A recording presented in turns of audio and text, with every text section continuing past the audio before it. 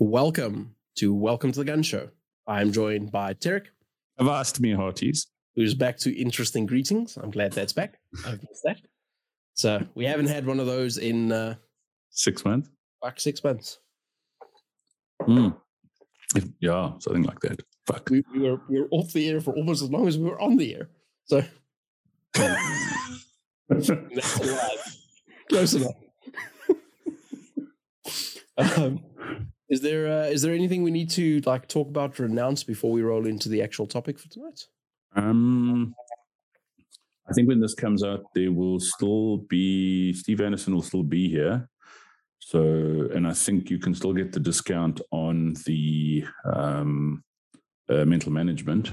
So if you use the discount code #MyNipples it's $2,500 instead of 2,750 Rand. You did just ruin the game though. Why? Last week's one, I think the discount code, which was different to that one, but I can't recall what it was like, I don't know, 70 minutes into the show, and I didn't put it in the show notes. All I said was, there is a discount code somewhere in the recording. Oh. Sorry. That's fine.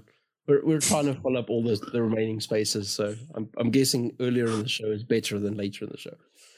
So you know now where to find the code and what to do with that code. You need to email Shanae at, I don't know, one of the 7 places she has email addresses at. Yeah. Shanae Van Halen at theinternet.com. Yes, that'll get you to her. Just on that, interesting. Hang on, where is this stupid? This is Thursday night. So the previous episode with Shanae came out on Monday morning. So there's 4 days of listen so far. That's done 205 downloads /listen and has hit, let me find this, 13 countries. So, that's interesting. Thanks, guys. Is our listener in Vietnam back? He's not. Fuck. So there's South Africa, US, Oz, UK, Burkina Faso, interesting, Mali, Austria, Belgium, Canada, Denmark, Finland, India, and New Zealand. Maybe he's moved to Burkina Faso. Maybe he works for Doctors Without Borders or something. Maybe he did move there and recruited a friend, because there's 2 listens from there. Fuck me. They have guns everywhere, but do they have legal guns in Burkina Faso? I don't know. Well, define legal. Is it an IPSC region? I don't think so. Look, I don't know if that answers the question or not, but I don't. So your next discount code is email Shanae and tell her if Burkina Faso is an IPSC region. Yes, do that. Also, I would like to say that I only saw 1 photo, so proud of you guys for not actually doing this, but I saw 1 photo of someone who wrote on a toilet for a good time with Steve Anderson call and had the real phone number on there. So, and by the real phone number, we mean the real phone number. Oh, are we not talking about the same one? Which one are we talking about? There was one with my phone number. Oh, fuck. I didn't realize that. We're talking about the same one. Apparently for a good time call, Tarek. Yeah.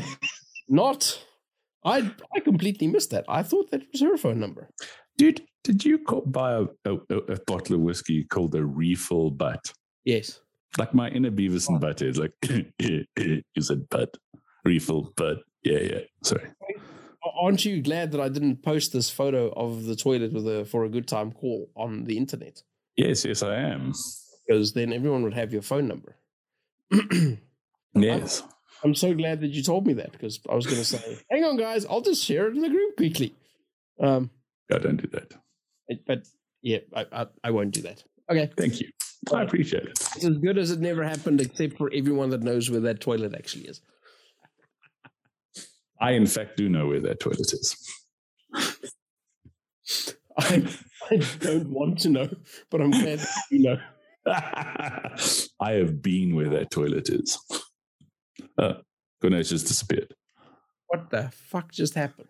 for some reason, instead of Kone's normal happy face, I now have his American corporate profile picture smiling face. Like, I give a fuck. Yeah, but I also lost audio, so you probably can't hear me. I can hear you perfectly. Can you hear me? I can hear you. I don't know what the fuck happened there. Should we ask our IT guy? That's probably not a bad idea. Corn, what happened there? I don't fucking know. That's weird. But that is a really good question, T. I'm so glad that you asked. Anytime. I'm all about the insightful questions. I don't know. Something's unhappy. If you lose me, just keep talking. Oh, fuck, that's out of character for me. Yes, I know. But I'm sure you'll manage. Cock. Possibly. Listen. Oh. That's the most expensive hammer drop I've ever bought. Your firing pin is broken. Because I hear the click, but I don't hear the bang. We'll save some money and send Tarek a new firing pin for a 92. Yes. Please. Thank you. And maybe another one, because I like this one and I wouldn't mind another one. Maybe one of the grey ones. Do they make grey firing pins for it? No, I mean a grey M9A3. I know. Because I need two, then I can dual wield this shit. Or if you get me an FDE one, I can put like an FDE light on it and I can go like completely fucking be kind of cool. Like sad, but cool. Yeah, I think that would be sad. But moving along from Tarek doing the Akimbo with 292s. Dude, I grew up watching a lot of John Woo movies. Beretta's Akimbo is, you know. Some of those were pretty cool. I would admit. Cool stuff. Was there anything else we had to announce other than there's still space there? When's your next training? It'll be the Saturday before you listen to this. Okay, so it's worthless him telling you that. I need to set some dates for the next one, but it'll probably be after Handgun Nationals, which is shockingly close. I think it's only like 2 or 3 weeks away, isn't it? Yeah, it's something ridiculous like that. Something like that. So there's this weekend,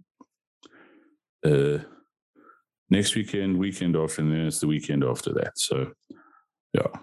Okay, so there's a little bit more time than I thought there was, but yeah, not a lot. So there's cool stuff, and you're teaching dot stuff on Saturday. This Saturday, so the Saturday before you guys listen to this. So yes. Cool. And then what are you planning on teaching? I need to do a handgun fundamentals. There is the carbine course I put together that everyone wanted, and then we had to move. So hopefully we can get a few more guys together and get that happening. Yeah, so those are probably the next two I have in mind. Awesome. So get on the carbine class. I don't know when that's going to be, but not a hell of a lot of guys teaching, or that I've seen at least, teaching rifle at the moment. I know Adrian's done some courses. Yeah, Adrian does some really, really good carbine stuff. I haven't seen much else. I mean, doesn't mean other people don't do it. I just haven't seen anything else. So Adrian's my default recommendation if you're not going to train with me. Cool. I will get in contact with Adrian. Dick. I mean, the next person who stands next to me and then recommends someone else's fundamentals course may get backhanded. Okay, the next time you guys shoot with me and T and we're together, please come up and ask for course recommendations. I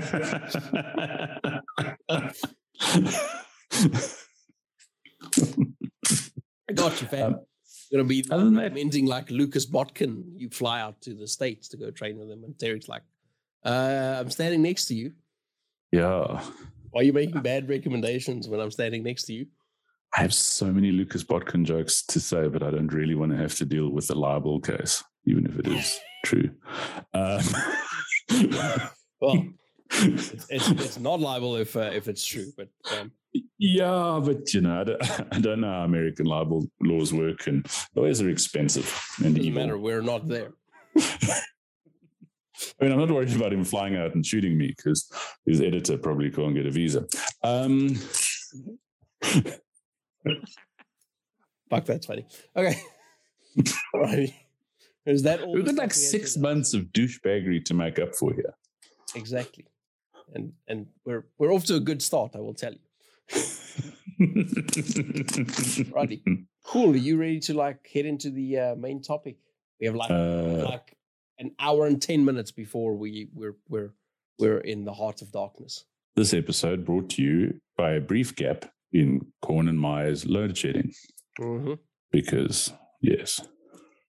Brief being the operative word there. Because the functional infrastructure is for other countries, apparently. Allegedly. All right. So, thought we'd talk tonight about some things relating to sport shooting, very specifically IPSC. This should apply theoretically across disciplines. So whether you're shooting rifle, pistol, PCC, shotgun, mini rifle, whatever revolver gets competed in with. So whatever of those things you're shooting doesn't really matter. The stuff isn't revolver now an action air? Because they're both equally stupid. Yes, but it's much more impressive when you hit that little fucking plastic disc at 0.5 meter with 357 than it is when you hit it with a little BB. So maybe we should go shoot some action air. But we have to shoot major revolvers, though. Okay, so Smith Model 29s it is. Or X-frames. I'm going to be slower than everyone that's shooting airsoft, but boy, is it going to be cool. You're going to be louder, and you're going to have more fun. And I will actually have ear pro on. So what? Maybe the competition won't be as fierce if you go first, because they won't be able to hear. I mean, that would be pretty cool. Okay. This is a very serious show. This is a very seriously comedic show. It should be, regardless of what discipline you're shooting within IPSC, this should apply. This might even apply to some other disciplines where this stuff also matters. Don't know what those would be. But there'd be a degree in IDPA, assuming that's still happening anyway. Yeah, that's what I said. I don't know what other sports there would be that this would apply in, because I don't think that IDPA is. I don't know. I mean, theoretically, this stuff also, to some degree, and I'll actually tell you the topics in a moment, theoretically also applies to something like Steel Challenge to a smaller degree. Because if you're doing something silly on purpose, like shooting the outside target, the inside target on the left, and then the inside target on the right, and then the center, like that hurts. All right. We're talking about things that people do when they're shooting stages that actually hurts them, whether they know that they're doing that or not, and whether they realize that hurts them or not. We're talking about things like target order. So what order should you be shooting targets in? And realize that there will be exceptions to all these things. There will be times and stages where it makes sense to do it the weird way around, but generally there's a good pattern that you should try and follow where you're going to be most efficient if you do it in a particular way.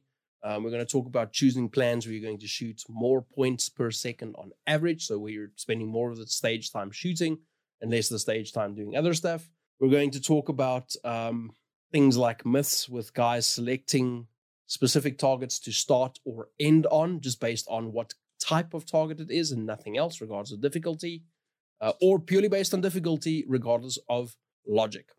We're going to talk about things like making targets harder by accident, so you're not realizing that you're doing things that are making your shots actually harder.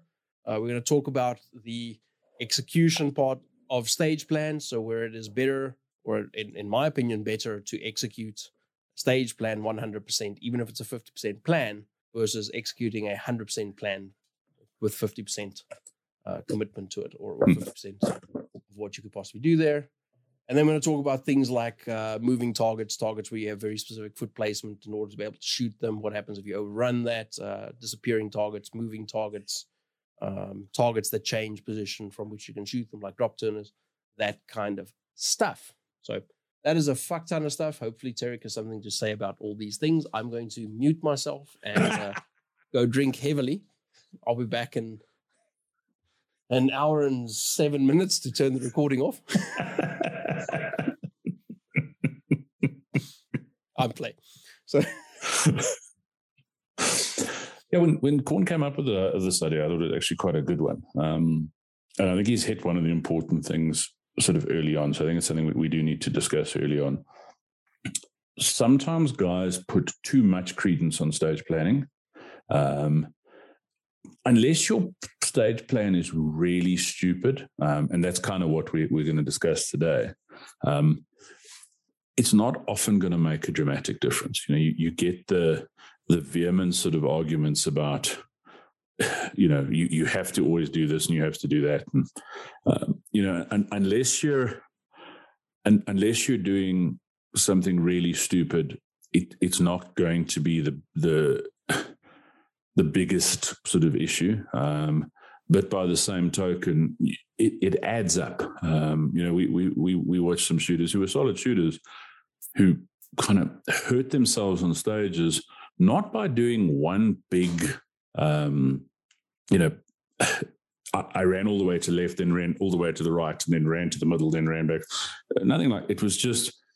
It was a half-second silliness here and a quarter-second silliness here, over and above the normal time it would take you to do that.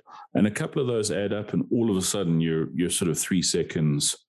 You've pissed away 3 seconds, and unknowingly. So I think that's something to bear in mind. I'm also personally, I'm as most any of you who know me, or know I'm not a clever man. So I'm not a big fan of super complicated stage plans, and I generally do everything in my power to avoid those stage plans where I'm going to stand on this exact spot, because on this exact spot I can lean slightly left and see this, and lean slightly right and see this, and if I kind of scratch my left butt cheek, then I'm leaning over enough to see this, and it just what I've seen happen, it's happened to me, and I've seen it happen to lots of shooters with stage plans. And I'm talking about the super complicated where like half a step left or right blows it. I'm not talking about I want to be in this sort of general area, or, obviously we want to set up properly, but I've seen some where you see that cigarette butt on the ground. I'm going to stand so that my third toe is in line with that cigarette butt, because then I'm perfectly aligned. Because one of two things happens. The helpful RO picks up the cigarette butt just after your last walkthrough, or you overstep it and all of a sudden everything just turns silly. So all that perceived time you made up by not taking an extra step is now lost while you're half a step out of the way, looking left, looking right, looking underneath the barricades, hoping to find a target. So I generally try and avoid anything like that. I think it's very rarely beneficial. As with any of the stuff, never say never. There's never a time. There's always going to be a stage where you can make a massive sort of time saving by being in just the right spot. But as a general rule, if I have a choice, I try and avoid that. I don't know about you, Korn. If we're talking about super specific spots that you have to stand, I think we're equally averse to them. I don't like them because I overstep. I just do. Doesn't matter how much I rehearse that in my mind and how sure I am that I'm going to hit that spot. If it's super, super specific, I'm almost certainly going to miss it. Most of the stages that we shoot, not all, but most of the stages we shoot, the alternate places to shoot that from are typically either not far away, so not costing you a lot of time, and cost you a fixed amount of time. So if I have to stop in this exact spot and nail it, I save a second. If I stop in this exact spot and don't nail it, and I need to sort of bob around like a dude shooting a dot gun for the first time from the draw in order to find it, I'm probably losing 3 or 4 seconds right there. Generally, the extra step or two you need to be able to take that target take less than a second for most of us. And even if the place that you can shoot that from, even if the space is further away and you have to take 10 steps to get there, you have to take 10 steps to get there. There's generally other shit you need to do on the way. And there's generally a reason to take those 10 steps beyond just this one target. Generally, there are exceptions, but if you find that you have to make a 20-meter run to shoot one target or find a very specific place to shoot that target from and save 20 meters, makes sense to take the risk to find the spot. If you're going to try and find this exact spot to shoot it from, where you have to stop now, dead stop, because it's a very specific spot to shoot it from, and then you find that you're coming to a different place in the stage where you can either see that target or more easily shoot that target, it's a silly stop. I'm not super averse to places where I have to be, where it's kind of tight, but a little bit forgiving. So if I have sort of a step either way or half a step either way from that position, I would be okay doing that for a genuine save time. So not if I'm going past that target somewhere else anyway, but if it saves me a stop and I don't have to go somewhere else, I'd probably do that. With that said, we have shot some memory stages in the past. Memory stages are typically terrible, and I think they're not allowed in IPSC, but you still see them occasionally, where you have to stop in very specific places. You can see those targets only from here, and if step this way or step that way, you're seeing a completely different set of targets that have nothing to do with the original set of targets you just saw. You have to hit those spots. You're not going to shoot all the targets. Those are not what we're talking about. Those are stupid stages, but you're at an equal disadvantage to everyone else because everyone else has to hit that spot too. It's when you're creating that sort of a spot for yourself where you don't have to, where everyone else is going to blaze past you in time because there's an easier place to shoot it from, and you're creating difficulty in your own life. Those memory stages where you have to hit that spot, well, everyone has to hit that spot. Same, it's a level playing field. You're not making your own life harder for no gain. That's a long way of saying we agree. Yeah, no, I think we're on similar sort of pages there. Makes a nice change. It does. I'm quite a big fan of, if I can get closer to the targets, I'll get close to the targets. Once again, there's always the exception that proves the rule. The example Corné made of sort of the 20-meter run for one target where there's nothing else to do, it might be worth taking the harder shot.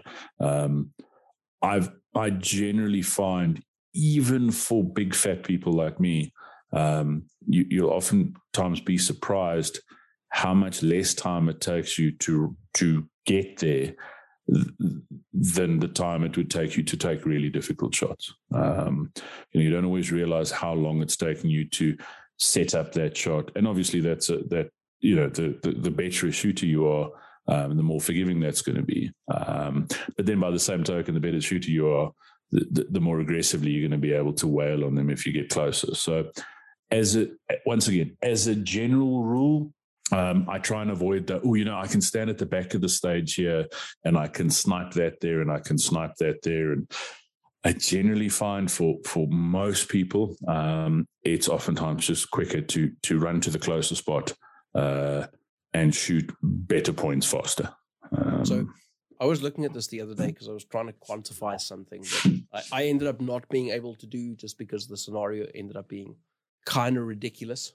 But I was trying to explain shooting on the move, and as I said, the scenarios end up being kind of ridiculous. But the average human being, and average is a terrible thing here, but the average human being walks at about 5 kilometers per hour. Okay? That's like 1.5 meters a second. 1.5 meters a second is, you can cover 1.5 meters in the time that most people will fire 2 shots. You can shoot faster than that. Don't get me wrong. You can shoot a fuck ton faster than that.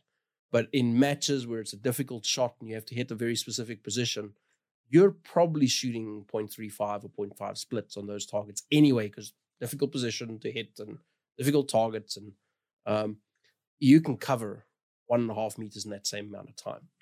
Now, if you miss that spot and you're wasting 3 or 4 seconds there, you could have done 6 or 10 meters in the time that it takes you to get those 2 shots off. So there's a very fine line here of what doesn't hurt you and hitting that exact spot. You have to hit that spot in no time at fucking all. It needs to add 0 time to the shots for that to be worth it, because you can cover so much ground in 1 second. This is walking speed for the average person. This is not a dude trying to do things on the clock and running, right? This is, so you can. No, I mean, if you're running, you're probably going to halve that, I would roughly guess. Yeah, something like that. So you could probably then do about 3 or 4 meters I guess 3 meters in a second.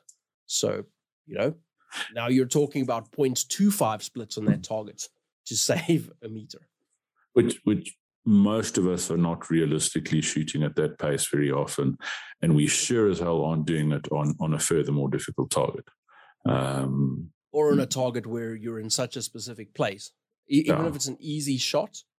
Because I've seen this. I mean, I've recently, I think not the match we shot at Vector this weekend, the previous league we shot at Guns at Work. There was that one stage with the swinger right at the end, that very elongated stage. That had those two very, very tight targets cordoned off by barricades. They were fuck easy targets. I mean, you were shooting them at like, I don't know, 0.7 of a meter or something as you ran past.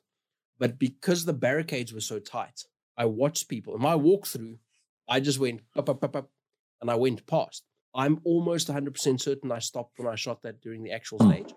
And I think I saw every shooter, or if not every shooter, 99% of the shooters in my detail stopped on those two targets. They were super easy. There's nothing hard about shooting them. The positioning that you had to be in was just so tight that you had to stop dead, stand still, get sight picture on each, so you didn't wang the barricade, and then move. So I don't even think that even on an easy target, if the positioning is that specific, I don't think you're going to be shooting fast splits.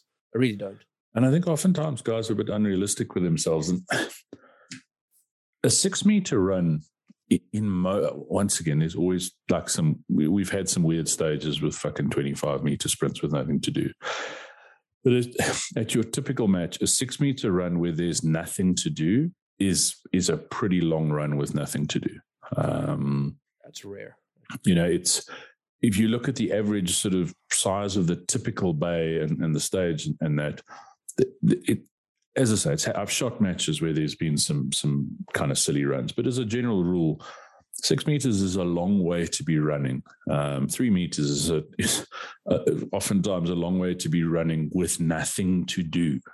And I think that proviso is important. You may have 6 or 10 meters of movement, but there's generally something to do in the middle there, some targets you can engage. So, yeah, I think that's something we need to be sort of realistic with ourselves about. I see a lot of people needlessly complicating their lives by, this, and I think oftentimes it's because people don't have a realistic, and I think this is something we've probably discussed in the previous show, but they don't actually have a realistic idea of how long it takes them to do things. So in their mind, they're going, okay, so I'm going to draw on this target. That's 0.8 of a second. I'm going to fire 2 shots. I'm going to leave this target after a second. I'm going to transition to this target. That's going to be 0.2 of a second. I'm going to shoot this target. So now it's another point. So in his or her mind, that particular little section of the stage is a second and a half. And actually it's 3. Under match conditions with whatever, it probably realistically 2.5, 3 seconds. Obviously not for everyone, but oftentimes people have got this perception in their mind that they do the sum, and it's like when people work out hit factor, and okay, it's a 32 round stage, it takes this, and they're always working on 160 points. And it's like, how many of you have shot how many 32 round stages, all alphas? Because I've done it once. That's how well I remember it, because I did it once really slowly. I'm sure that I've done it. Like I'm 100% sure I've done it. It would have been one of the matches where I was last or second to last. but that's the thing. So generally, and that's so it's self-awareness. It's knowing how, and that comes from spending time on the range. So on working out the sort of hit factor, knowing what you're more realistically going to shoot as opposed to the ideal thing, and working out those times is having a realistic time of what is my match draw, not my cool guy impress the girls or boys or Apache helicopters, sort of party trick draw. Consistently in a match, what am I drawing to? What are consistent splits for me? Because yes, it's one thing to do 16 splits in a bull drill, but I can count on the fingers of one hand after a thresher accident the shooters I know who consistently shoot not consistently, but really ever shoot splits like that under match conditions, and hit things. And the funny thing is, so I do know some shooters who shoot really, really fast splits. And taking nothing away from them, they might know who they are if they ever listen to this, but taking nothing away from them, they lose a lot more time than they need to by shooting those splits. Because I've seen dudes, really good shooters, who will line up a shot on the target and it'll take them half a second to get the first round off so they can shoot a 12 split. Yeah. Because it took him half a second to get the gun aligned and still enough that he can rip a 12 split. So he's shooting 0.68, 0.62 on those targets. You come past, you do a nice steady 0.25. And guess what? You're beating him by a 12th of a second by not looking quite as cool. But I didn't have to be quite as careful on getting the gun onto the target in the first place because I'm not trying to smash the trigger twice in 0.12 of a second. I'm just sights there, right. Most transitions, let's just say this.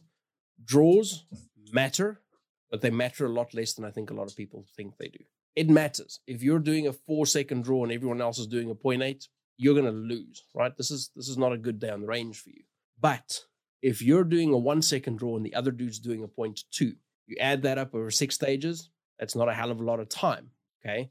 Provided that your transitions and things are about the same between you and the other dude. He's going to beat you because he had a faster draw. But now, if he cuts a 10th off of his draw, he's a little bit faster than you again. But if you cut a 10th off of your transitions, you're going to beat him by 3 or 4 seconds on that stage. He's going to beat you by a 10th if he cuts a 10th off of his draw. You're going to beat him by 3 or 4 seconds if you cut your transitions. Transitions just matter more. It's more important because we do more of them. And splits hurt you. So splits are cool, looks cool, sounds cool, etc. But you can't split fast enough to make up for shitty transitions before or after an impressive split. You just can't. It's physically impossible. Obviously, within reason. If you're shooting 1-second splits, no. You can't split fast enough to make up for shitty transitions. Yeah. Well, as I said, but I mean, if you've got 12 splits and shitty transitions, and you've got 1-second splits and shitty transitions. No. Okay, yes. No. You know what I'm saying? Fair point. There is the edge of stupid on both sides. There's a happy medium in the middle, right? There's a very happy medium in the middle between fast splits and good transition. Somewhere in there. And honestly, I think it was Rob Latham. I think it might have been someone else, but I think it was Rob Latham that said if he could shoot a 0.25 split on every target in a match, he would be unbeatable. Yeah, it was TGO said that. Yeah, so, and I think what he meant by that was he doesn't really care about going faster than that. What he cares about is oftentimes you can't go that fast because it hurts you. As I understand as well, also part of the logic was that a 2 5-second split on a 15-meter partial is a lot more useful than a 12 split on a 3-meter. Exactly. Yeah. It wasn't him going, I want to go faster than this on average. It was him going most of the time for important shots. You can't get down to 0.25. So if he if I remember correctly, the quote as well is that if you could guarantee a 25 split on every target, you'd be unbeatable. That is assuming you're hitting said target. So before you run out to this weekend's match, it's got to be some alphas, right? It can't just be like if you shoot a delta and you see some brand ring fly, like I did the weekend. That's all cool because deltas still score. But if you shoot a delta that doesn't score because all you hit was brand ring, that hurts a little bit more. So I think in the feet and the toe, right? Anyway. Yeah, I think that's a really it's important. I think when you're looking at a stage, and I see this a lot, and there was actually a couple of good examples of this at this weekend's match. One is don't necessarily follow the herd. there's times when there are some stages where it's patently obvious that you're going to need to start here. And you get those, and it's quite frustrating when it's one of those, and you sometimes get matches full of them, of every stage is start anywhere, and every stage has some target in some stupid position that basically you have to start there. Start anywhere. Yes. Gun unloaded on drum or mags on other drum. Yeah. Start anywhere. Yeah. So, yeah, the classic one. And I had a discussion with a shooter about this one this weekend. Well, why don't you look at it this way? No, I don't want to reload moving right to left. Why? No. And when I started, I had always try and move left to right and it does. If you're a right-handed shooter, it makes it slightly easier. Guess what though? You can very safely reload moving right to left as a right-handed shooter, or moving left to right as a left-handed shooter. You just have to pay attention, which is important, no matter which way you're moving, more so than the direction you're moving. And I've seen a lot of people make some really stupid stage plans. Like, honestly, like sometimes you get it where, this is a little bit cleverer. But I've seen people make stage plans that you look at it and you go, that makes absolutely no sense. Why are you doing that? So I can reload moving left to right. I think one of the best ways, a great tool for stage playing in general, and one of the best ways to get around that is shoot classic in a couple of matches. Yep. Because if you shoot classic, you best be able to reload freaking wherever, because you're going to have to, because basically if your feet are moving, you're putting, and if you shoot classic major, like bending your knee is enough step that you better have done a reload.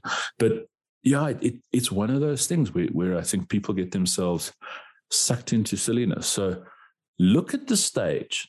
When you get there, when the RO is doing the stage briefing, preferably even before, have a look at the stage. It's not like USPSA where we can go walk it the day before, but you can get a kind of a feeling for it, and try and find the stage plan where you can cover the least distance and not cover the same ground twice. That's generally a good start, and where you can move efficiently. Don't worry about if that means that you start on the right or start on the left. Or there are some things that generally apply. You can generally run faster forward than you can run backwards. You can generally run faster in a straight line than you can turning a corner. So, this might seem like a shorter route, but turning the corner may slow you down more than running forward here and then running backwards there. But so none of those are hard and fast, but those are some general rules you can apply. Look at the stage and go, where can I move most efficiently?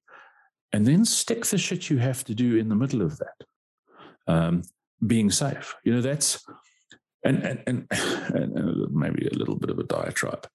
That shit you should be practicing. And I did potentially have a little bit of not a go at someone, but I did lecture someone who made a comment about a match being practice.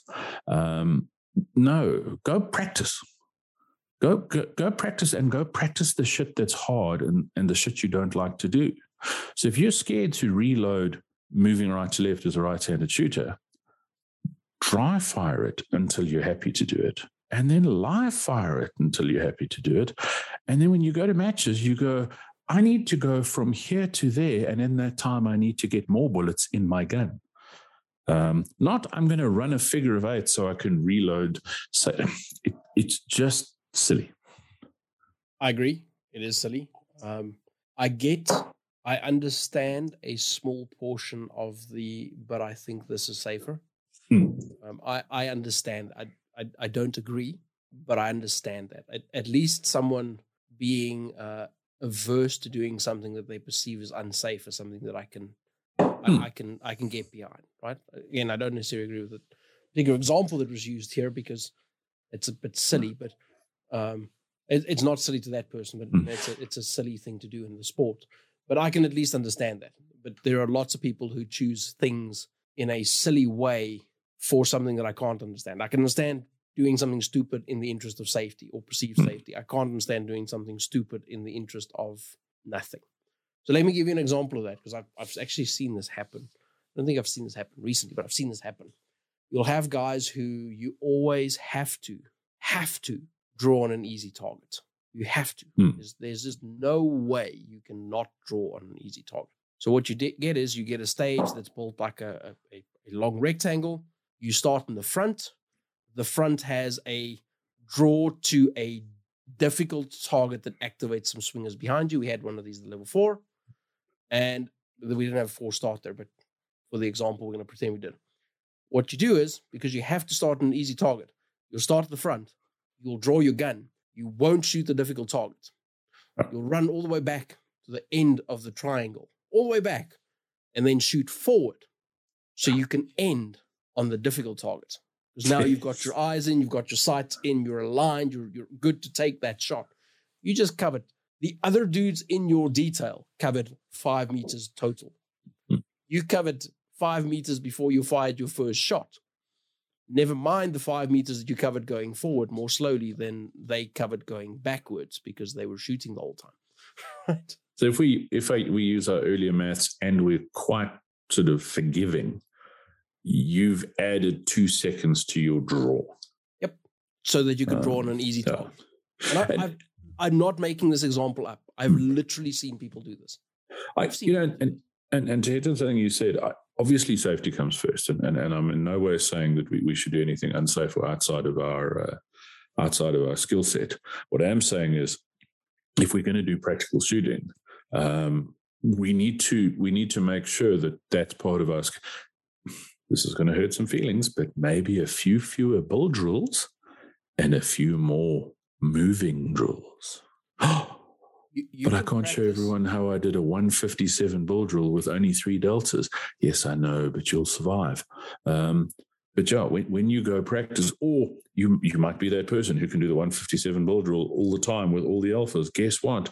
You've got that skill. Tick the box, move the fuck along.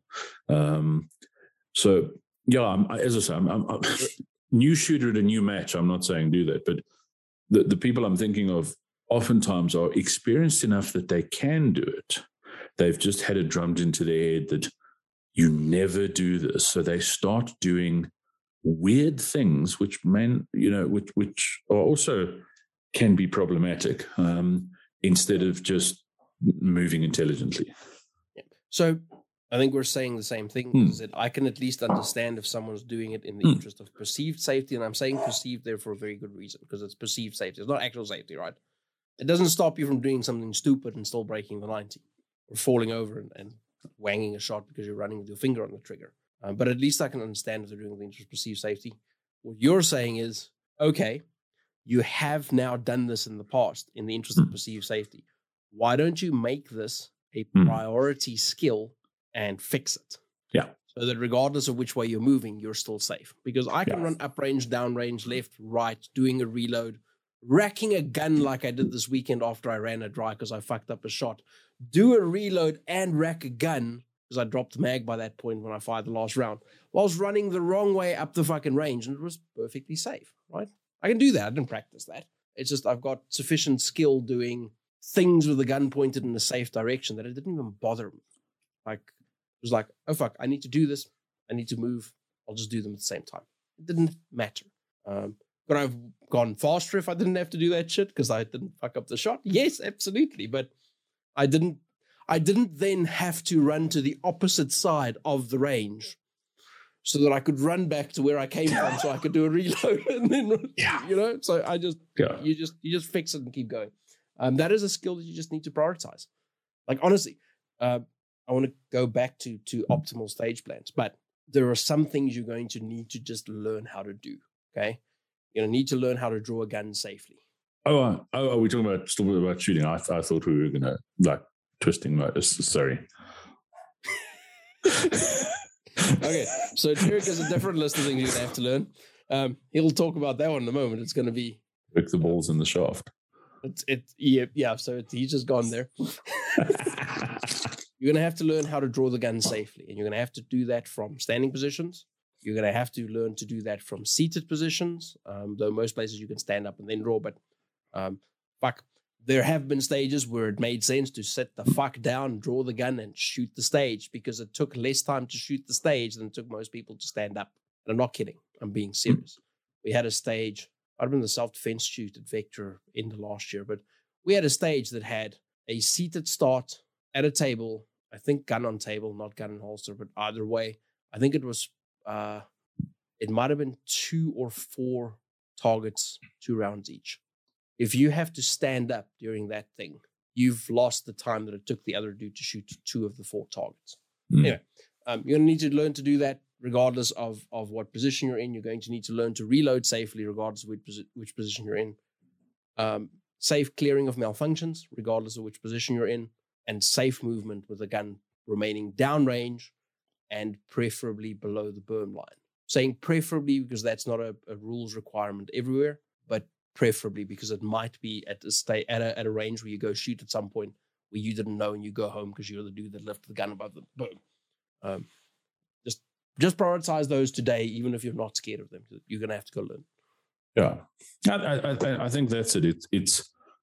It's learning the lessons of the previous match, or previous matches, and not constantly making the same mistakes, and even worse, constantly making the same mistakes and making that doctrine. And something related to that, and this is, I've met guys who are like, you never enter or leave an aperture on steel. The problem is that there's only steel there. What the fuck do you do? There's You that. can't finish the stage.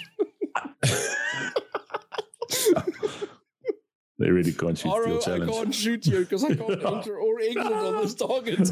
Yeah, this aperture's not nice. But I mean, I've had guys who are quite adamant about that. And what happens is you see like some weird gymnastics where we dodge the popper on the way in, we shoot a paper target, then we transition back to the popper, then we transition over a target to another popper, then we transition back to a target so that we can leave on that target. And it's like, the fuck are you doing, homeboy? No, but I was always told you never leave on steel. Remember that thing that I said that you can't, and there were some provisos there, but remember that you can't split fast enough to make up for poor transition. You also can't transition fast enough to make up for unnecessary transition. You just fucking can't. Like, that's pure waste of time for no benefit. So if you can keep the gun moving from right to left or left to right in an aperture with the least amount of movement, that's generally going to be better. It's not often a clever idea to jerk the gun backwards and forwards because that's increasing your transition time. And I think related to that, and I think that's something Corné hit on earlier as well, you see the standing on draws. And especially with production shooters who haven't yet embraced the double action first shot.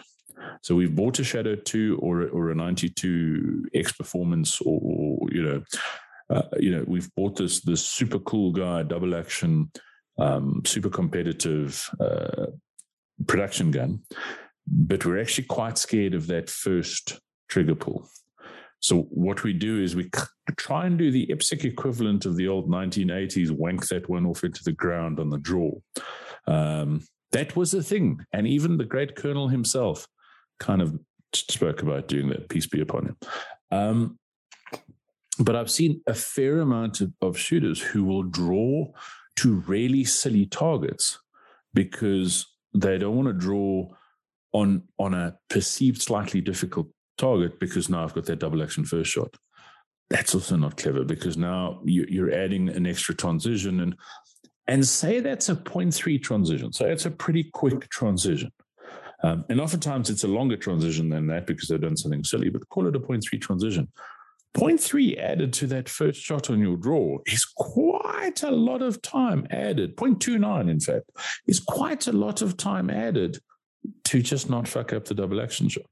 So just on that, embrace the double action. They're really not that hard to shoot, even if you're shooting like a really shitty SIG 229 double action trigger, right? It is absolute shit. They're not that hard, okay? You're going to need to practice. Don't get me wrong. I'm not saying that you can pick the gun up and shoot perfect, like score with it double action only off the bat. You need work, but just embrace it, just do the thing. Think of it this way, and I can't remember what the value is that Steve quotes for this, but maybe you'll remember, T. How long does it take to fill in a subconscious makeup? So if you call the shot bad, how long does it take you to fill it in? I mean, it's going to be longer than it takes the gun to cycle. So it's like longer than 0.1, but it's not a fuckload longer than 0.1 because you can shoot a second round in 0.2 having chosen to do that. So subconsciously filling that in, you could probably run a faster split than that, right? You're probably, I mean, I'd probably work on realistically around a quarter of a second or longer to perceive that there's an issue and fire the shot. Okay, so let me tell you where I'm going with that and see where you fall on that. Do you think it hurts you more to start on a stupid target in a stupid order to avoid double action on a different shot, or to when you fuck up and I don't mean when as in you're going to, but I mean there's it's an eventuality that when it happens, call it as a bad round and fill it in. So let's say you aren't very great with your double action and you're fucking up 25% of your initial shots. Do you think on 25% of your first shots, shooting a second round, I don't mean wanging one into the side of the berm to get single action. I mean, you take a deliberate shot for your first shot and you go, that wasn't quite right, and you shoot an extra one and your second one. You think that 25% you're fucking that up, which you'll get better at, hurts you more or less than always starting with a stupid target order? Definitely less. So then why the fuck do we do it? Why the fuck do we do it? Why don't we learn to call shots? And if you're having difficulty with double action on that day or on that particular target or whatever, realize that something went wrong with that particular shot and correct it. Why are you correcting shots that you haven't even taken yet, right? You don't know how that shot's going to go. You don't know. Like, you don't. And if you're always doing not that difficult shot, double action, you're never going to get better at it. I mean, even if you go and practice to get better at it, if you're still consciously choosing in the match to do the stupid order, you're not getting better at shooting double action first shot. You're getting mechanically better at managing that when you do decide to do it. But if you're never doing it, it doesn't matter. Yeah, and I think the calling the shot thing is important, and on the previous thing we discussed as well with the never exit on steel. The reason that came up was because guys were going, I need to get my sights on the steel. Well, I mean, in theory, get your sights on the steel. Often what they're doing is staring at the steel while vaguely looking over their gun, weighing the trigger, hear the ding, watch the piece of steel fall down, and then move off of it, which is not the fastest way of doing it. If you're calling that shot, if you're actually shot calling, then you can leave on anything. And I've seen a lot of shooters just mess up their stage, partially because they build shit up. So their double action first shot, they build it up. On the stage, I'm going to have to fire my double action shot at a small plate or a target with a no shoot. Or so fucking what? It's your gun. Spend more time playing with it. Learn how the gun works, and the gun too. But yeah, if you've made the decision that you're going to shoot a double action, single action gun and I'm harping on it because I think it's the one that people might make the most of a big deal of in their head, and it's the least sort of it's far less of a concern than it should be. But you've made the choice. Learn to deal with that gun. The plus side to that gun compared to a lot of its competitors is after that, the next 15 shots are really nice. Be aware of those limits. Your first match with your new freaking 92X performance, you go, I don't know if I want to draw on this target. I get that. Your 17th match with your no longer new 92X performance, where you're going, I still need to draw on the... No. Slap yourself. Because you've now had a chance to go, okay, this is what I'm worried about. How do I turn that weakness into a strength? Also, if you're shooting single action only guns, if you're shooting like 1911, 2011, etc., or in standard, you're shooting your shadow with the hammer back and the safety on, or you're shooting something like a Glock or an M&P or 320 or whatever, but the trigger pull is the same every time. It makes even less sense to go, ooh, I don't want to draw to that target, because guess what? You're going to have to shoot that target anyway, and there's no difference between this attempt and the next attempt. At least the double action guys, I don't agree with the theory there, but at least the double action guy has a legitimate concern that this shot is harder because the trigger is harder. Where if you're shooting something where it's the same every time, you know, you're gonna have to make that shot anyway with that same trigger. So, and that's something Kunai and I were discussing in the pre-show, because yes, shockingly enough, there is actually a small degree of preparation for this. Very small. Is people drawing onto a silly target because they don't want to draw onto and the example Kunai used was perfect, a close target with that's a partial, so they rather draw on a far more difficult shot, forgetting that you're still going to have to shoot that target, that difficult target. And mechanically, to be honest, there's not a huge amount of difference between a draw and a transition. And again, in my example, and this is a very specific example, so it don't take this as universally true, but in my specific example, not only was the shot the same difficulty after transitioning from a much further target to a closer target with no shoot, it was potentially more difficult than shooting that target on the draw, because now you want to move, right? You're on the target that you're now exiting on. I'm not saying you can't exit on targets with no shoots, etc. What I'm saying is, if you shot that target first from the draw, you only had to transition in one direction. You didn't add an extra wide transition in because of this choice that you made. And you, in effect, made the target that you thought was the most difficult shot harder, because now you're creeping backwards trying to get out of that position while you're trying to take that shot. So I don't think the shooter realized that. I think they had an idea in their head that this is the most difficult target on the stage. I don't want to draw on this target. I don't realize how much more difficult I'm making my life in taking that target by just choosing a different order. I think what often happens is that people look at a shot on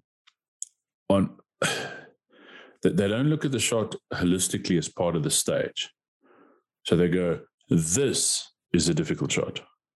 And you're already kind of, doing yourself a little bit of a disservice by making an issue about that shot. But they're also not looking at that shot as part of a stage. They're looking at that shot as that shot and forgetting that you're going to have to shoot that shot at some stage. So don't make the target before it and after it or whatever even more difficult because of one difficult shot. Because what I've seen happen often with that is one of two things. The most common is we make the difficult shot perfectly, and then we have a mic on the easy shot next to it because we were, and I've done it, because we were thinking so hard about the hard shot that we didn't think about the potentially easy shot. And sometimes I've even seen mics on all three of those targets because we weren't concentrating on any of them. We were kind of, don't fuck up, don't fuck up, don't fuck up, which your brain hears as fuck up, fuck up, fuck up. Fuck up, fuck up, yep. No, exactly. We're in complete agreement there. Like that's like multiple times in one show. Yeah, there's some issues here. It's almost like I prepped him to agree with me up front. Okay, I've got a list of things here. We've got sort of 20 minutes before the power goes. So I had some notes here on target order, and I specifically had when it matters and when it doesn't matter. I'm going to quantify that a little bit. If you have the option to shoot an array where targets are on top of each other, shooting from the bottom target to the top target makes sense, both in transition speed and ease, because your arms and gun are not blocking the next target you're transitioning to, as it does when you transition down. You're not fighting the recoil going down, and I know 9mm has all the recoil in the world, so this is a genuine concern, but you're not fighting recoil. It's faster to do it that way. There are exceptions to this. Same thing as shooting left to right to right to left, as T said earlier, not because you have a preference for right to left or left to right, but because one of those directions makes the most sense for the stage, and continuing in that same direction makes sense because you're not adding additional transitions to go zigzag back and forth. There are exceptions to this, and you need to be aware that there are exceptions to this. So don't go away and go, Tarek and Corneille said that I have to shoot left to right or right to left in the entire array because this is the only way that I can do it. Sometimes shooting in a slightly weird order allows you to move through an array. You might need to shoot the target on the far left, swing all the way to the far right, because that it allows you to, it's a big transition, but it allows you to shoot the rest of the thing on the move, right? So there are exceptions to this. I'm not saying do that when there is no fucking good reason to do it, but sometimes doing that, we had a target this weekend where you were asking me about the reload after I shot the thing. You're like, would you do the reload into that position or would you do the reload after that position? And this is, we're talking about reloads now, not retransitions, but I did the reload before shooting a target. Tarek saw me do that. He then did the reload I did the reload after shooting that target. You did the reload before shooting that target after seeing me do it. You reloaded into the target. So you shot the steel and the first target and then... Yes. And then the second target, so the second paper, and then reloaded. Which was originally my plan as well. And I saw that was less ideal. Yep. So what happened there is, so you're right, I did the reload and then I shot that target. What happened there is my reload took slightly longer than expected. And I then took slightly longer to shoot the next target. And because the target was super positionally sensitive, I had to stop to shoot it so I didn't lose the target as I moved back, and then I could shoot the rest of the stage. Just changing that slightly allowed Tarek to just flow through that entire position. Now, this is not something where this is not an example with transition differences like the one that I started with, but changing the position of the reload, which materially had no difference on this, no significant impact on the stage, allowed him to shoot faster and possibly with better score because he was less rushed. Yeah, I think the big thing on that was what that did is it made it more forgiving. Yep. It made that aperture. I'm just trying to look at I don't know what stage it was. It made that aperture more forgiving because you had more options and more time to engage the target that was going to disappear in 2 steps. Whereas, and that's something to bear in mind, a fumbled reload happens. I don't care who you are. They're not always perfect. I've fumbled quite a few this weekend, some spectacularly. We won't talk about that one, but yes. You do 10 seconds in a 4-second stage. Not quite, but close. But yeah, that was a case of we both looked at the stage. We both agreed that what Corneille did was the right plan. And I think we both made the mistake of forgetting that our current level of sort of work on the game is not at its peak. So our performance neither of us are performing like we should be. But we planned as if we were.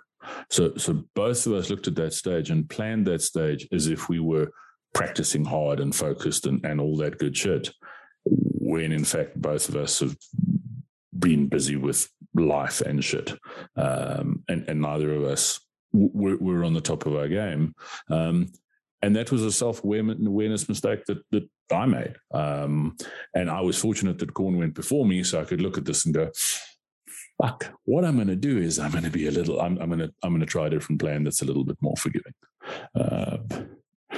And I think that's important. And it's also an important lesson in how it's good to have sort of stage mates that you shoot with who you can have those discussions with and who also aren't going to screw you. So not the dude who gives you a deliberately bad plan, but the dude who where you can go, fuck, dude, we both thought this was going to work. But in shooting the stage, it just didn't. And like you see that with long gun as well, because sometimes your body can, when you do the walkthrough, you bend the imaginary long gun, and for some reason, neither of my 13-01s bend.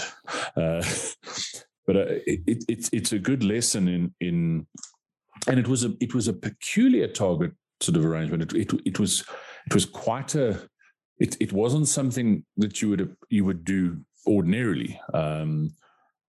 But yeah, there was a good lesson in there in kind of watching the rest, joke aside, paying attention to when other people in your squad are shooting, and not just talking shit. Because if I hadn't have watched Corn do that and then hadn't have gone, fuck, dude, what's the story? I probably would have ended up making the same mistake. Exactly. So a couple of things from there. The one that I started with was realize that sometimes the order that minimizes transitions is not optimal, because a different order might allow you to shoot on the move, which is a good thing. A different order might allow you more space to shoot a target that is positionally sensitive and where you stand or where you are when you shoot it, in which case it probably makes sense to change your order into something that's a little bit more silly at face value, would make sense of the grand scheme of the stage. And then there are things like activated targets. Sometimes it makes sense to shoot the activator popper all the way on the left-hand side of the stage, hard transition all the way to the right, and then shoot right to left, so that you can do all those targets, and then as the activated target comes out, you're right there. You haven't wasted all that time just waiting for it. If you were to do that same thing, so imagine you hit left side activator, left side swinger, couple of targets to the right of that. If you were to shoot that right to left entirely, you would shoot all the targets, shoot the activator, and then do fuck all while you waited for the swinger to arrive. If you were to shoot that left to right and shoot the activator, stand, do fuck all while you wait for the swinger to come out, and then shoot the rest of the stage, you're just as slow. Where if on this example, you take the chance, start left, hard transition to right, shoot right to left, and catch this thing as it comes out, you're going to be faster than everyone else. That doesn't do that, right? So there are exceptions to. And that's actually a really good point, and 2 points on that. One, like with it, the classic thing where you've got a popper, 2 targets, and a swinger, and there's when I said earlier about being able to go, it takes me X amount of time to do this, takes me X amount of time to do that. So when you do your walkthrough and they activate the swinger, and this is why you also want the RO to push the popper, not pull the fucking wire, because that's different, and go, popper goes down 100, 200. I mean, we shot a match recently with a runner where it was literally 500 before the runner came into sight. So you need to count that off and then be realistic with yourself. In that time, if there's 3 paper targets there, can I shoot those 3 paper targets before the swinger comes out? Or can I shoot 1? And it doesn't matter which of those it is, as long as you know the right answer. Because if you think you can only shoot 1 and you could have shot 3, well, you've wasted an extra, call it a 30 transition, another 30 transition with 2 30 splits in the middle kind of thing.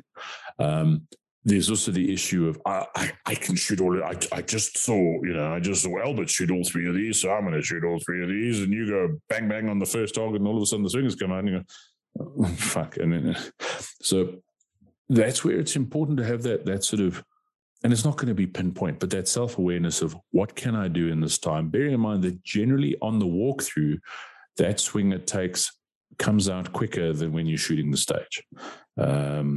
It doesn't really, but it's your perception. So it's a good idea to do the maths, count the time out in your head and work out what you can do. The other thing on what Corne said is, and I've seen this happen in matches a lot, envision a stage where you've got 4 targets, a barricaded, from the right-hand side of the stage, you've got 4 targets that you can engage. And on the left-hand side of the barricade, you've got 4 targets you can engage. And I've seen guys who always shoot left to right. So the 4 targets on the right-hand of the stage, instead of starting on the one he can see, he or she, because, drags their gun across 3 targets without shooting to shoot a target, and then brings their gun back to the first target, or back to the targets they've just dragged across to shoot, because I always shoot left to right. And then they run to the other side of the stage or shoot left to right. Or do the opposite, where they go, okay, I can shoot right to left here, but now I've got to do the same. Try and avoid having I always shoot right to left, or I always shoot left to right. Just like I don't always move left to right, I don't always move right to left. Yes. And some people shoot faster left to right. Some people shoot faster right to left. Practice both. and do the one that makes the most sense on the stage. Because yes, maybe your transitions are a scotch quicker right to left because you're taking it into your eye. Whatever. I've heard some weird sort of arguments for both, but maybe it is slightly quicker the other way. But I'll tell you what, dragging your gun across targets you aren't shooting isn't quicker. So a couple of things on that. I'll start with the last thing you said. Realize that when guys measure left to right versus right to left speed, you're generally doing something like a Blake draw, something similar, where you're doing a draw, smashing 2 rounds, short transition, smashing 2 rounds, short transition, smashing 2 rounds. That's not how general matches are set up. You're not going to be shooting. So that's an example of where you probably could smash out some 12 or 15 splits if you're the kind of shooter who could do that, okay, and have a decent result. In a match, that doesn't happen. In a match, your left to right and your right to left are generally going to be more similar than people realize. Not because you're faster going one way and slower going the other way, just because matches are generally set up in such a way that you're about the same going either way, because both ways are equally slow, because you have to shoot some points. That's just one of those things. On the activator target swinger thing with the knowing what you can do and not benchmarking yourself against what the shooter next to you did. So whether they did 1 or whether they did 6 targets in that time, it's not about them. It's about knowing what you can do. There's a couple of things there. T touched on how many targets you can shoot before that comes out, which touched on how long it takes that to come out. There are some additional things here that you need to bear in mind. And I think the main one is penalty of missing the moving target. Some swingers move fuck fast. And I don't mean you miss it in shooting some mics on it. I mean you miss it as in you miss your opportunity to shoot it during that exposure. Some targets move fuck fast and it's fine. The delay of them coming back is super quick. Vector has a plate swinger that is fucking slow.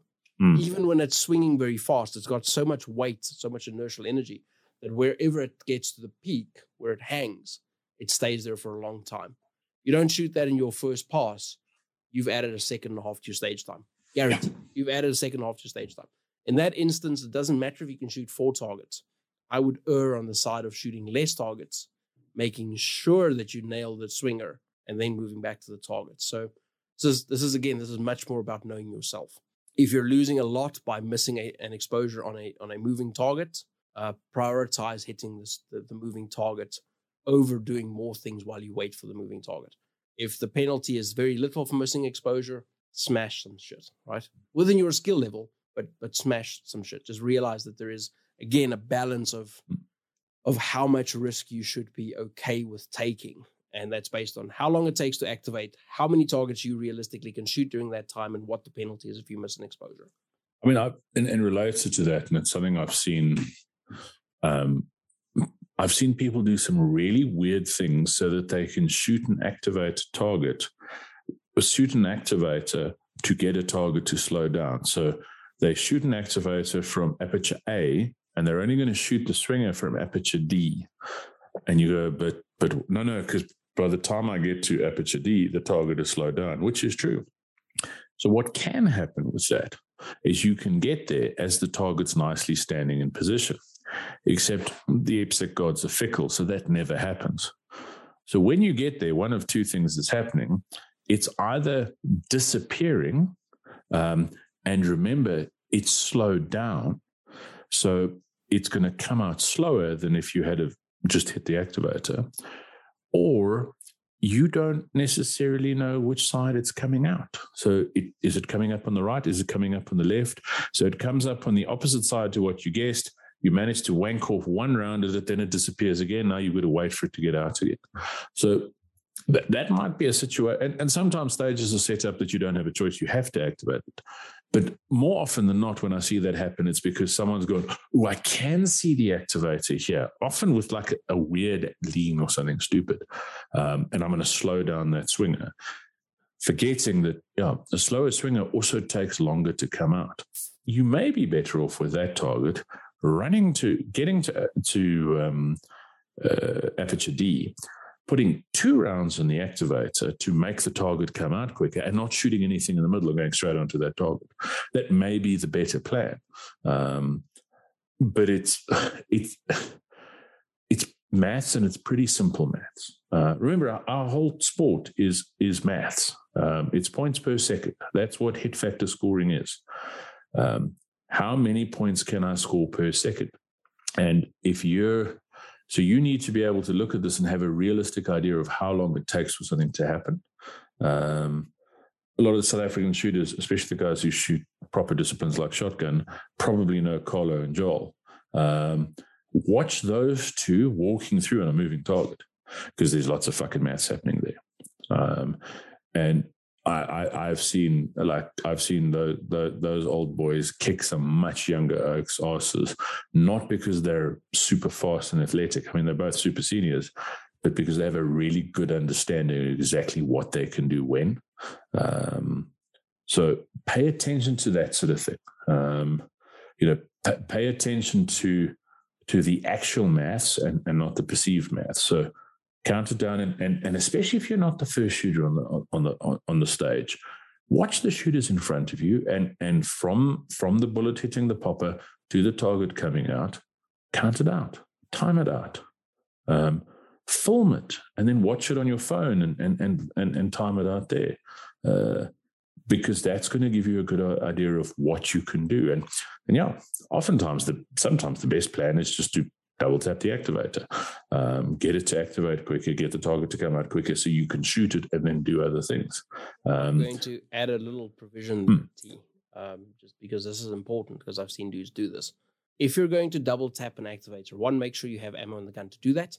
If you're running a 16-round plan to do a double tap in production, that might not be the best idea. You're running a 16-round plan to double tap it and then realize that it's an empty start, you're fucked. But the much more funny one is when you double tap the activator to realize it's a forward falling popper. So pay attention. I've done that. I've done that a lot. Pay attention to what activates the target. It's important. Yeah, I think that's a really good point. And we're very close on time. Just something we can keep going till it dies. So if it dies, you guys know what happened. Yeah, Corno doesn't love you. And I think that the shooting on the move topic, I think we're going to have to do a whole show on that, to be honest, because I think that's an important topic, and we're not going to have time to touch today. I think so too, and that's exactly why I was trying to quantify what movement speed is. Because there's a fine balance between shooting on the move and standing in a particular place and shooting everything, and usually it's heavily weighted towards moving. Moving is generally faster, even though you're shooting more slowly. Moving generally scores you a lot in terms of hit factor, but there are exceptions. So I think we'll look out for a show in the very near future discussing a whole show on shooting on the move. But what I do want to hit on quickly, and that's something Corné hit there, is it is very rarely a good idea, and very rarely a good idea for a production shooter to run a 16-round plan, or for a standard shooter to to run a however many bullets there are in their gun plan. I see where guys, I'm going to shoot. I can shoot 16 here and save doing a reload. And what ends up happening is that's true. You can, except if you drop a shot, your brain's now going, oh fuck. And also, even if this weekend spectacularly on the last stage. Yeah. And what I also see related to that is I see people standing or shooting substantially slower because they can't afford to fill in a shot, because they've gone, I'm going to run this 16-round plan. And instead of reloading here, because there's time to, as a classic shooter, trust me, there's time to reload. There is. There always is. But they've avoided the spot where they can reload because they're going to shoot the 16-round plan. And it might be a case of because there's 8 full-size targets there and 8 full-size targets there. So yes, mathematically you can do that. But what ends up happening is that they shoot slower.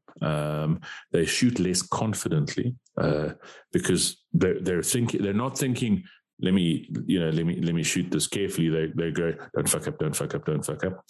And what I very often see is that they then forget that when they reload, they're not going to have another 16 rounds. So they've got, this is a 32, and I've seen this and I've done this. So 32 round stage, I'm going to run 16 rounds there and run 16 rounds there. So I'm going to shoot 16 rounds, put a 15 round magazine in and shoot 16 bullets out of it. I mean, theoretically, it's possible if you were an open shooter in disguise and had 16 rounds in the second mag, but yes. Otherwise, it's not really feasible. So. In which case, you've got the shittiest open gun at the match. I mean, yeah, but you have the best production gun in the match because there's an extra round of ammo for everyone else. Depends on how you look at that. Don't do that, please. Don't do that. You're gonna go to open. You're gonna be miserable. So yeah, we're all gonna point and laugh at you. So yeah, it's important to, as I say, Classic, you're more likely to do that. But even in Classic, it's pretty rare. And Classic is a different division. And I mentioned earlier, if you know someone who's got a Classic gun, they'll loan you, shoot a match with Classic. Because you will learn about stage planning, and you'll learn about ammunition management. With a production gun, 3 extra rounds for this plan. Can I do it? With a Classic gun, what? I've got 2 extra rounds. You mean I'm not going to do a slide lock reload? This is awesome. I've shot Classic stages where I genuinely never forget a stage. I think it was a 30-round stage, and you started empty. So you had to load 10 rounds, and I ran 10 rounds, reload, 10 rounds, reload, 10 rounds, reload. Because it made sense. Classic's different. But you have to do that in Classic, and that's why Classic, you also shoot a Classic gun a little bit differently. But I see a lot of guys get in trouble because they try and I've also seen it with standard guns where you go, oh, it's okay, I've got my 20-round mag for the stage. It's a 16-round stage. I've got my 20-round mag. Those are generally the ones you fuck up the most because you go, I don't have to reload. I've got all the bullets. Oh, I shot 5 rounds of that piece of steel, and I shot 4 rounds of that piece of steel. Oh, I don't have all the bullets anymore. Exactly. I think we've reached that time. We're going to have to. I think we've hit pretty much everything that I had on this list. We touched on shooting on the move. We'll do an actual show on that. I want to. I guess there's 2 things on there. There was the acceptable risk thing that we didn't really talk about, but I think we sort of indirectly did. Take acceptable risks. So take risks where you're okay with a penalty if it doesn't pay off. That doesn't mean take stupid risks. It doesn't mean take uncalculated stuff or I'm going to wing it. It means do things in the interest of making yourself more competitive and faster and better than everyone else at that particular stage. And that involves some degree of risk, but don't be stupid. I'm going to interrupt you here slightly. Yep. I think that's a really good topic, and I think that's a topic we probably should expand on. So maybe what we should do is do a part 2 of this and do that as not just a show, so we can discuss shooting on the move in more detail, because that's at least half a show, possibly 3/4 of a show. But I think we can definitely expand on that acceptable risk thing, because I think there's a lot to unpack there. I think we'd be doing it a disservice by not giving it a little bit more, because I think it's a really good point you brought up. So we'll do another one on that. And then this is the quote that I got from UT. You might have gotten it somewhere else, but you can't win the match on this stage, but you damn sure could lose it. Yeah, I didn't make that up. I learned that. That's where, and we'll make that part 2. That's a very important thing to remember. Where you're like, I'm just going to stand in this very particular place. I'm going to wang these 2 rounds at 25 meters, doing a 12 split, and that's going to get me the match on this 6-round stage.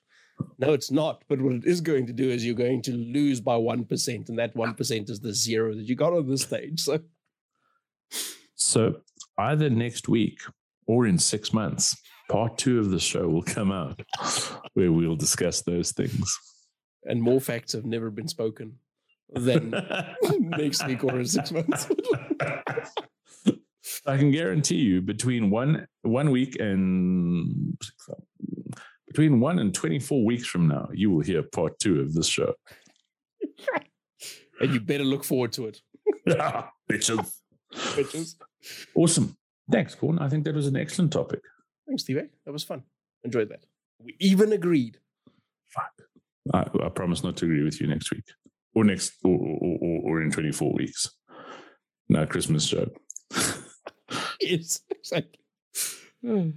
Fuck. Later, losers.